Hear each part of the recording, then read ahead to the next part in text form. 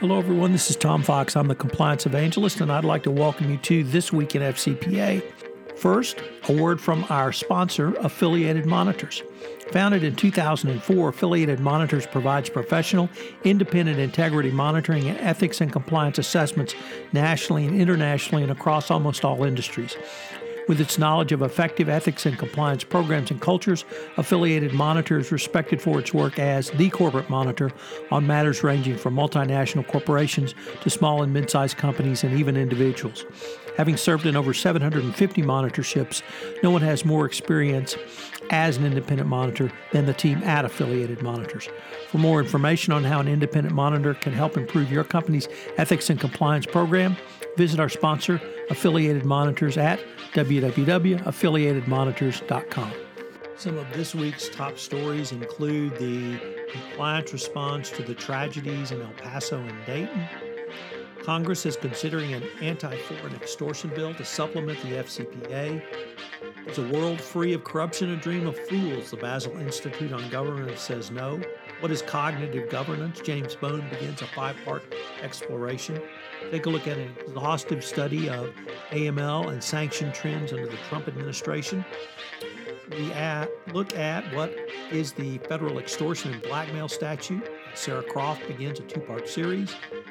Does everyone want to do the right thing? One of the most curmudgeonly articles I've read in a long time. How do you make a code of conduct great and a Swiss bank ignores compliance advice and pays a penalty for it? We take a look at SFO's recently released guidance for corporate cooperation, review Adventures in Compliance, my exploration on the intersection of Sherlock Holmes and compliance, the upcoming podcast series of everything you've always wanted to know about monitors but were afraid to ask. We make yet another appeal for Doug Cornelius and his ride in the Pan Mass Challenge to raise money for the fight against cancer. And finally, we take a look at the Converge 19 conference, where listeners to this podcast can receive a complimentary ticket. This Week in FCPA is a production of the Compliance Podcast Network and a proud member of C-Suite Radio. Hello, everyone. This is Tom Fox, along with Mr. Monitor himself, Jay Rosen, for This Week in FCPA, episode 166 for the week ending August 9, 2019, the El Paso and Dayton Tragedies edition. As our hearts go out to those communities which suffered gun massacre tragedies last weekend and all other communities that have done so, we wanted to take a look at some of the compliance stories those stories from the compliance perspective, and look at some of our top stories we've collected over the week. So, Jay, with a somber welcome. Thanks, Tom. Let's dive right in. So I really thought we should lead with this story because I think it's the most important story, certainly this week and over quite a while, unfortunately, in the United States, which, of course, is the gun massacres. But really, what's the compliance perspective from all of this, Jay? And so we cited to 3 sources.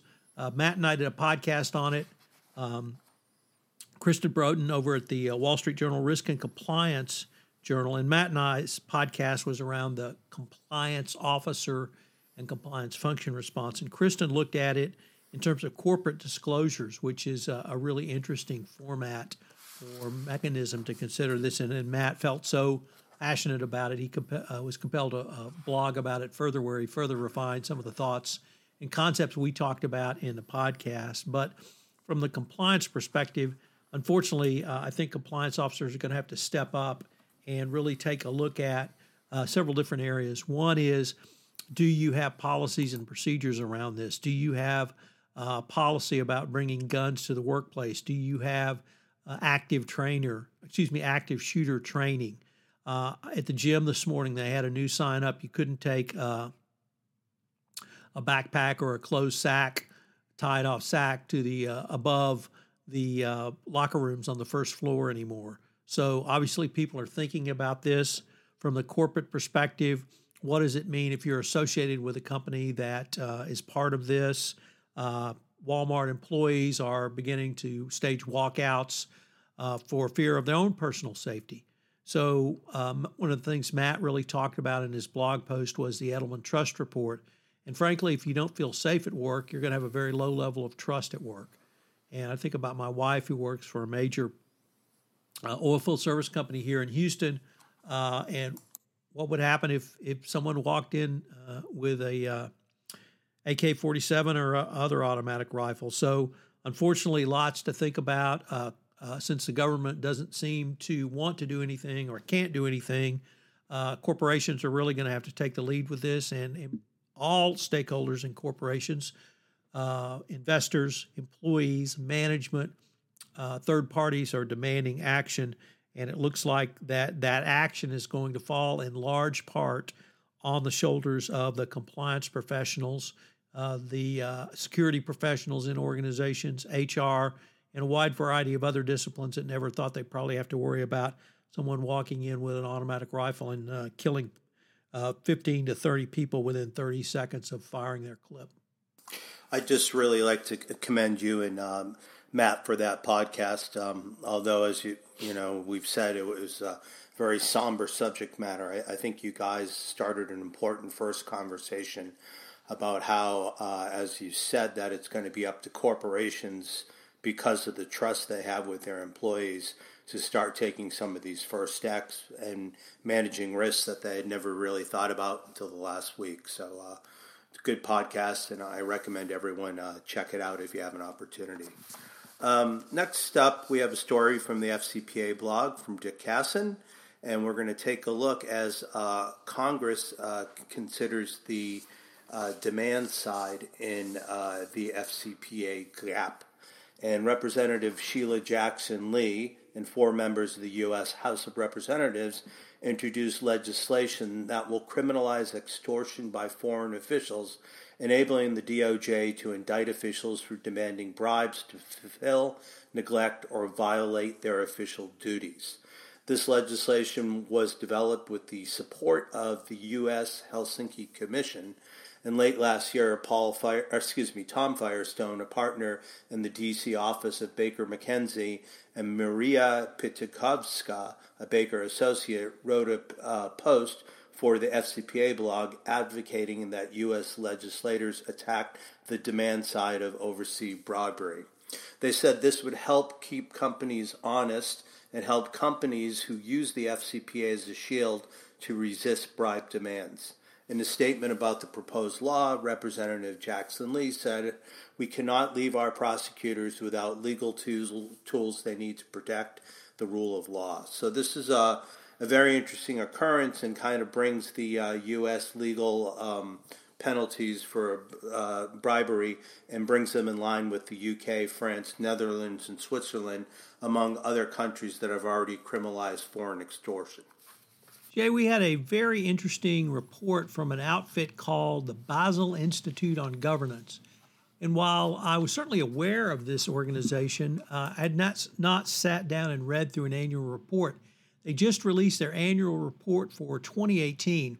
And the Institute started off with the provocative question, is anti-corruption, anti-bribery a dream of fools? And happily for us and literally the rest of the world, they say no, and they actually take steps to make it so. They are actively involved in something called the International Center for Asset Recovery, where they are trying to recover monies purloined by unscrupulous government officials. They also have a division for public governance, a public finance management unit, an International Center for Collective Action, and finally, a division for corporate governance and compliance. And they've got a lot of great resources, for user-friendly compliance tools, and other information. It's a pretty exhaustive report, but nevertheless one that I thought was very useful. So check it out. We've linked to it in the show notes. You want to tell us about James Bone and his beginning of a 5-part series on cognitive governance? Thanks. This appears to us from Corporate Compliance Insights, and James Bone says that cognitive governance is a radical departure from traditional risk management. He traces his background back to 2008 when the Great Recession started and there was a 60% decline in the market value. He became redundant and was soon laid off, and he started to contemplate what would cognitive governance look like. And the most surprising and commonly cited failure by most risk disciplines is human behavior and error. And human behavior is cited as the greatest vulnerability in cybersecurity, but is also a leading cause of fraud, operational, and organizational failure. He goes on to take a look at cognitive governance and says it's made up of 5 distinct disciplines.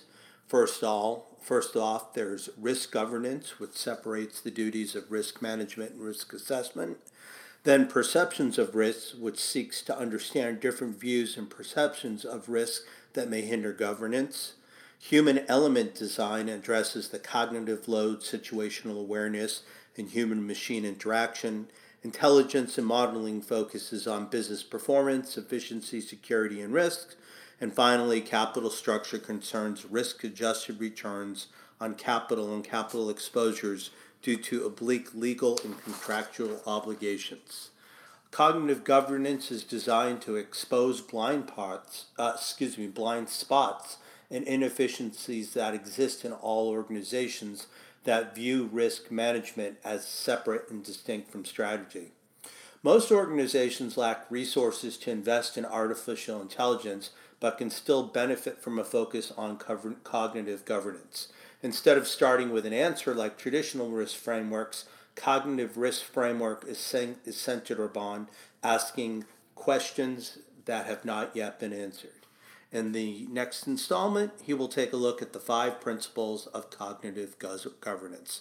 So next up, Tom, we have something that is a real great piece on AML and BSA sanctions. Why don't you tell us what's happening at NYU's Compliance and Enforcement blog? Right, Jay. So lawyers at WilmerHale have put together an exhaustive, and I mean exhaustive, report on AML, anti-money laundering, and sanctions trends and developments under the Trump administration. It's quite a long piece. It details those regulatory trends and developments, changes in the risk environment, the changes in commentary by government units and the regulators.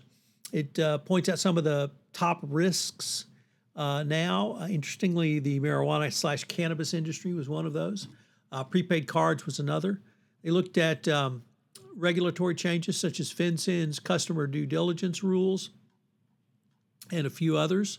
The New York Department of Financial Services, Rule 504, transaction monitoring program, and really the multiple enforcement actions that the Trump administration has engaged in. So it's a really great report. Not only is it important, Jay, for AML compliance professionals, but really for anti-corruption compliance professionals, because as we have seen, the bad guys are gravitating towards the softer targets for AML. And banks have hardened themselves up in terms of responding to legislation such as the Bank Secrecy Act and the Patriot Act. And so commercial corporations are now fully in line for exploitation from nefarious actors. So it's a great resource. Take a look at it. We'll tell you not only what's happened in the past and where it may be going in the future, but they also detail many of the requirements from regulators around financial services in the financial industry that I think every anti-compliance, anti-bribery practitioner needs to take a look at. So, Jay, Sarah Croft, our great resource over on the Grand Jury blog, is back with a piece. You want to tell us a little bit about that? So earlier this year, in February of 2019, Amazon CEO Jeff Bezos published an explosive blog post accusing the National Enquirer's owner, American Media Inc., of blackmailing him. Bezos' accusations could have serious consequences for American media. In September 2008, the organization signed a non-prosecution agreement with the U.S. Attorney's Office for the Southern District of New York. As part of that non-prosecution agreement, they have agreed that they shall commit no crimes whatsoever after its executions. If the government determines that they did blackmail or extort Bezos, then it may charge the company for any federal violation of the office which has knowledge. In other words, if it was a crime, then all bets are off and AMI no longer enjoys the protection of the non-prosecution agreement. Sarah goes in to take a look at federal extortion blackmail statute and looks at 6 different statutes that affect this situation. These statutes could be employed together to enlarge the scope of charges against the defendant. Imagine a government employee who sends an extortionate letter and then receives money in return. He could be charged under the underlying offenses under these statutes. Federal statutes also prohibit extortionate conduct for other specific contexts. In Part 2, Sarah will take a look at the Hobbs Act, the Travel Act, and sentencing guidelines for these offenses. Plus, she'll give her take on whether or not she thinks American media and the Bezos situation is actually a crime. So we'll link to that next week. And now one of Tom's favorite articles for this week, we're going to say whether or not everybody does the right thing. And Calvin London speaks about this on Corporate Compliance Insights. So, Jay, I think we're going to have to give this the Curmudgeon of the Year award. If there's anyone that's ever challenged Mike Kaler for being the curmudgeon, it's certainly Calvin London in this article. It's just fairly well amazing. Basically, his thesis is that he simply does not believe that anyone wants to do the right thing anymore, and that what many want to do is whatever they can get away with. And that's certainly a pretty, what's the right word? Glass is half empty point of view? I think glass is spilled and broken on the floor point of view. He cites as examples Martin Shkreli and Elizabeth Holmes and Sonny Balwani, and they're certainly bad actors and bad characters, but I'm not sure the entire world should be blamed for those three. On the upside, though, he does say that this is a future job security for compliance officers. So perhaps I've misread the intent of his piece that just because everyone in the world is out to screw everyone else doesn't mean that compliance officers won't have a job. Nevertheless, I guess the takeaway, Jay, is that there appear to be, reputable people from his bio. He's been in business for quite some time in the pharmaceutical industry, and they actually believe this. So I don't think this was written with irony, but perhaps so. And maybe the other lesson is it's really time for us baby boomers to move on out and let the millennials and iGens take over, because from what I know of them, they certainly want to make the world a better place. But anyway, interesting curmudgeonly article. So next up, we have something that comes to us from Navix Global's Ethics and Compliance Matter blog. Ed Petrie talks about how to make your code of conduct great. He first of all takes a look at the core functions of what your code of conduct should be doing for your organization. It should set the tone for corporate culture. It should lay out the expected behavior for employees and the points points away to additional resources. It reduces legal liability and represents your organization's commitment to integrity.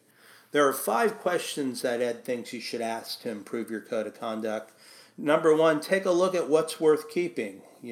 Just because you haven't refreshed this in 12 or 24 months, there may be things that work well with communicating tone and expectations to your company. Next, is it readable? We don't want this to be 40 pages of single-spaced legalese, but we want it to be something where an employee can find a quick answer and feel like they've gotten pointed in the right direction. Number 3, is it aligned with your organization's risk profile? And number 4, does it incorporate emerging issues?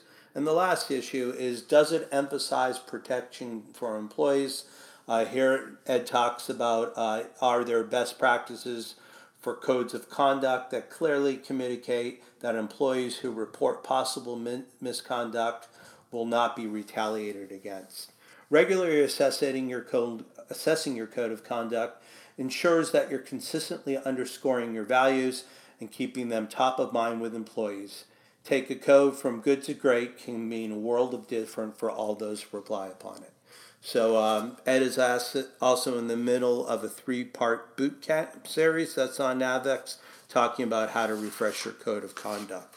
Next up, Tom is going to bring us something from the files of banks behaving badly. In the never-ending saga of banks behaving badly, our colleague Jacqueline Jaeger over at Compliance Week writes about a Swiss bank, when he try to begin to pronounce it, which reached a $10.7 million settlement with the Department of Justice and sustained a NPA for committing tax evasions after recommendations made by a compliance officer went ignored. This is back when the Department of Justice was going after Americans who engaged in tax evasion, and this bank was advised to comply with that law, yet failed to do so. And not only failed to do so, but actively encouraged U.S. citizens to evade taxes by doing business with them. So a couple of things. One is when compliance officer says to do something, you really do need to listen. Number two is that the reach, the jurisdictional reach of the Department of Justice. Here we have a Swiss bank with no U.S. operations, yet they were ready to enter to a guilty plea and got an NPA for their trouble. So interesting stuff from Jacqueline Jaeger.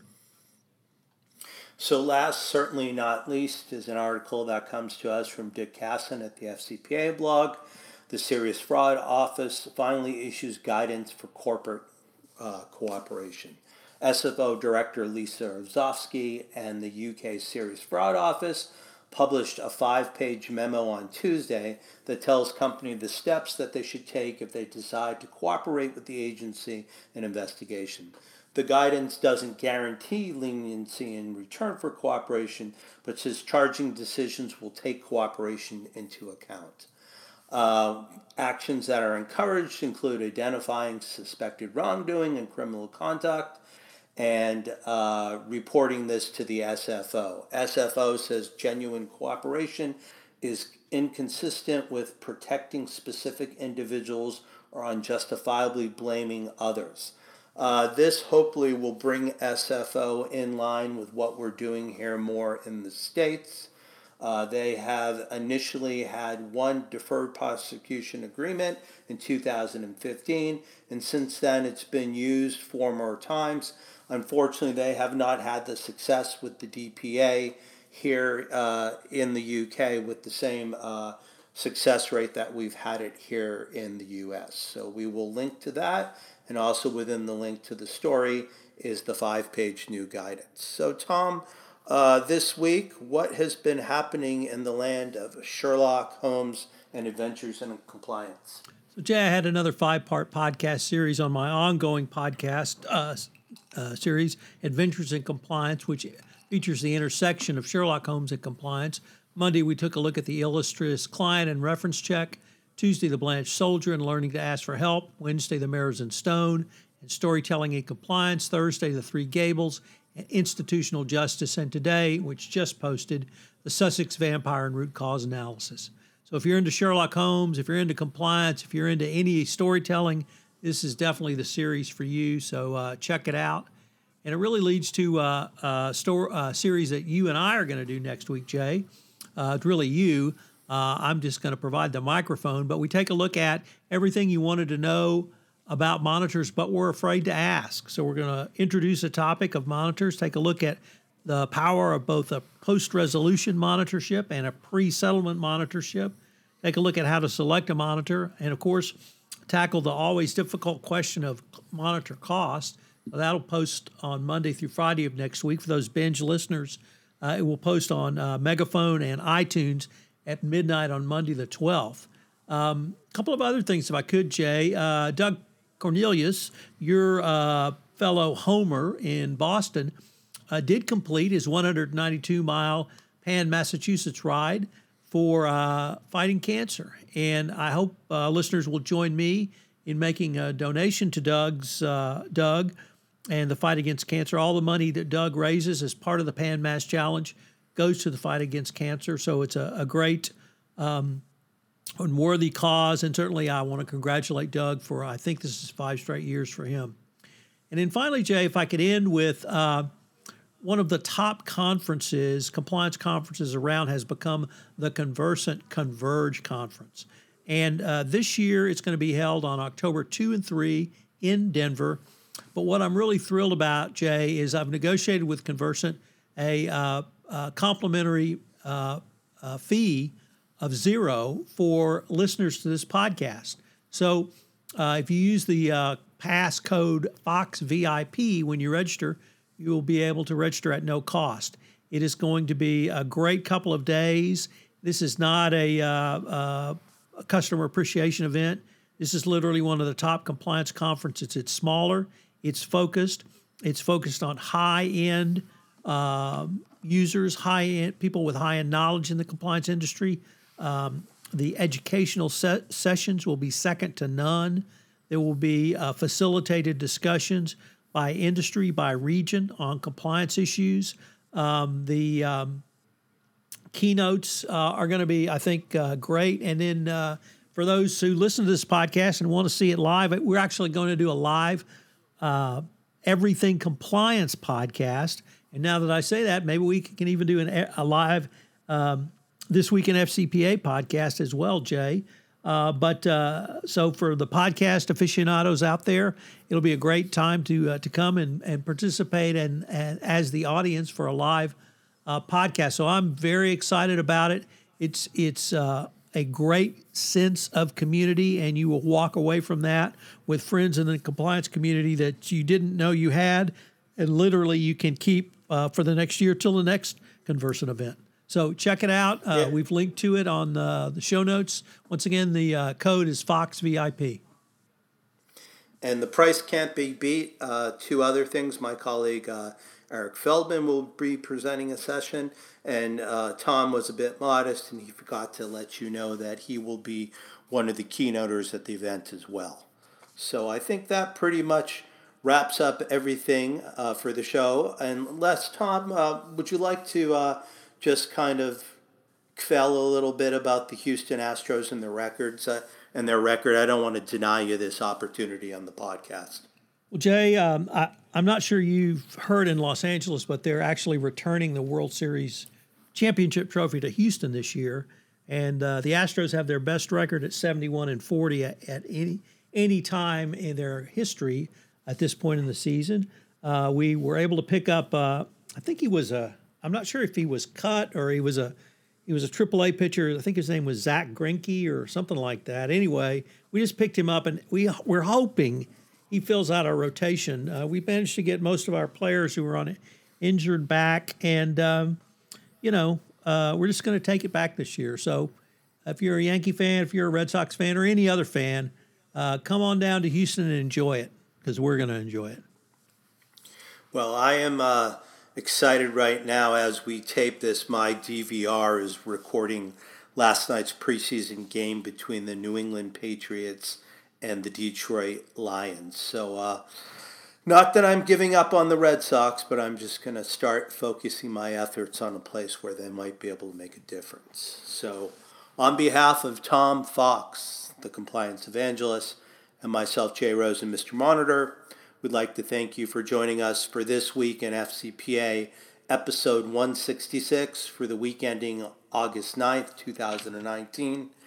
It's with a heavy heart that we remember the tragedies in El Paso and Dayton, and we wish healing and good things to come forward. So thank you for joining us.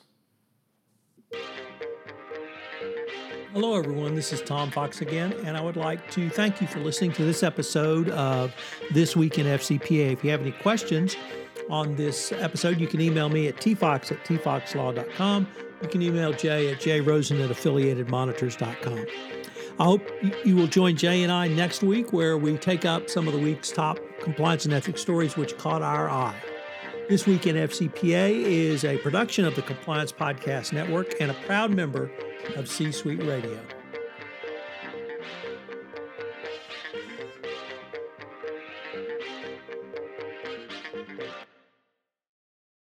This podcast is a part of the C-Suite Radio Network. For more top business podcasts, visit c-suiteradio.com.